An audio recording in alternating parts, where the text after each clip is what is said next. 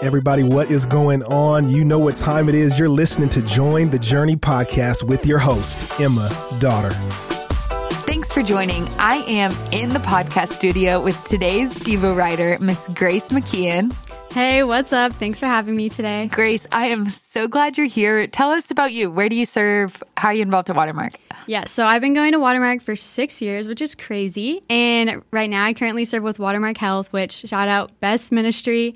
I think I learn about a new country every time I go in, which is really cool, and also says something about my geography education growing up. But it's awesome.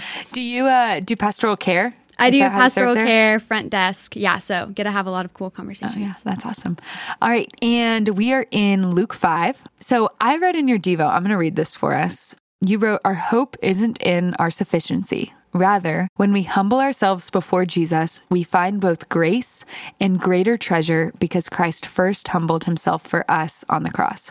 Unpack that for me. Yeah. So when I originally chose this chapter, I actually chose it because it talks about Jesus healing a leper and healing a paralytic. And so in my mind, as someone who wants to go into the medical field, that just stuck out to me. But as I was just reading through this chapter, I was in a season of discontentment of just not being in school like I wanted to be and just yearning to be. School? Yeah, medical school. Yeah. I was in medical school like I wanted to be and just yearning for a different season of life and really wanting to prove that I could make it in medical school and just perform. And so that really stuck out to me when I was reading that first section of Luke 5. And we're just reminded how the Lord meets us in our humility. Absolutely. When you read this chapter, Luke 5, how do you live differently? So you're not on church staff. You work as a medical scribe, right? Yep. What does this look like in your day-to-day life, this chapter? So just setting up, I relate a lot to Simon. So just setting the scene of that beginning part of chapter 5. So Jesus takes Simon out into the lake of Gennesaret, which is also the Sea of Galilee. And Simon has been fishing all night, casting his net. This is what he does for a living. And Jesus comes out, a carpenter, and tells him to throw the net again. And if I was Simon, I'd be like, what are you talking about? Like, I know what I'm doing. I can't believe you would tell me to do that, but whatever. And so he does it. And then he gets a bunch of fish, and the first thing that he does is fall down on his knees. And then after that, they get back to the land, and he just leaves all of his fish. Like, Simon could have been racking in, like, big cash for all of this, but instead he leaves and follows Christ because he knows that he's found something better. And so for me, this is just a heart check constantly, and honestly now, as well as I'm applying to medical school, because in my mind, it's crazy to think that if I got into medical school, that I would leave it for Jesus. And so I think the way that I am just continually challenged by this is reminding myself that there's just greater hope and joy found in the Lord. And we see that multiple times in chapter 5. In verse 10, where it talks about the comfort that we have from following Christ. In verse 13, where it talks about how Jesus meets us with outstretched arms. And then in the later part of the chapter, where it talks about how Christ forgives us of our sins. I think that's something that I have to constantly be reminded of because it's easy for me to idolize my performance and what I want to get out of my future career. I'm just reminded that we're just met with far greater things when we humble ourselves before the Lord. Grace, what does it look like for your community group, the leaders in your life, mentors, whoever, to come alongside you as you seek to live this out? Like, practically, what does that look like? That's a great question because this is obviously a heart issue. And so it's really easy to isolate yourself and just strive on your own. And so it's been really challenging to have girls around me that are constantly asking me like, hey, when you wake up and you start your applications, like, are you submitting that to the Lord? Like, are you praying beforehand? Or asking me like, what are your emotions surrounding your applications today or surrounding your job today? And so I think it's so important and has been so helpful to have girls that constantly remind me that I don't have to prove or earn my way into anything. And then also reminding me that that's not ultimately what's going to bring me the joy, the purpose that I'm looking for. And so they play a huge role. Yeah. What has that growth looked like for you? How have you seen yourself grow in that?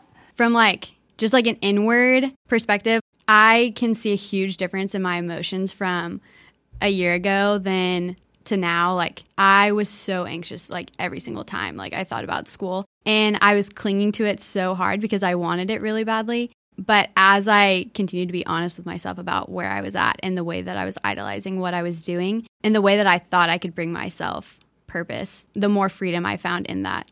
So yes, the ways that I've grown in this area, I don't think there's not like a tangible way that this is seen in my life, but I think it's more of just the inward change in the ways that I see my prayer life grow, the ways that I've seen like a change in my emotions regarding my work, my applications, and things like that. So the growth that I've seen in myself, it's a greater peace and understanding that I am just not the one that's in control. And also knowing that when I get to medicine, like that's not ultimately going to satisfy me in the way that I think that it will.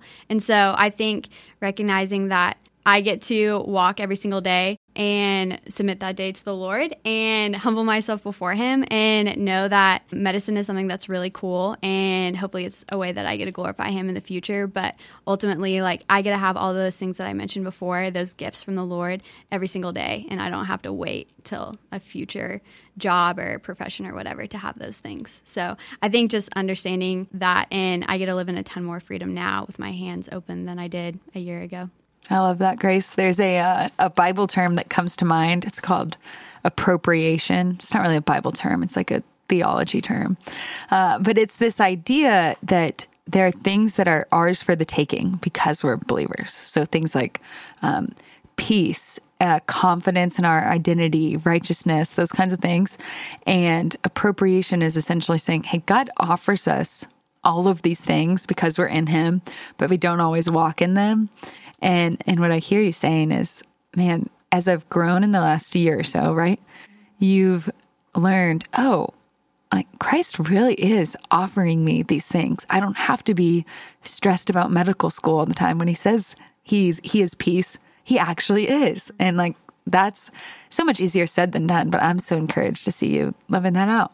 Grace, thank you for sharing so honestly and for coming with notes and being prepared. I love it. And I just want to take a second, anybody listening, if you have been blessed by this podcast, encouraged by what you've heard today or what you've heard through the past several months, we would love it if you would take a second and write a review. When you guys write reviews, it helps other people find the podcast. If they've never heard of Watermark or listened to Join the Journey before, it's more likely that Apple or Spotify or wherever you listen would recommend it to them. And maybe those platforms would recommend this to people who've never heard the gospel before. And so if you've got a second, write a review. It really makes an impact, even though it might not seem like it. That's all we've got today. And I am so glad we're all on this journey together. Hey, we want to thank you for listening, and we hope you enjoyed the episode. Did you know that you can help support Join the Journey by rating and reviewing this podcast? And if you're willing, we'd love it if you subscribe, because the more you download, the easier it will be for new friends to find the podcast.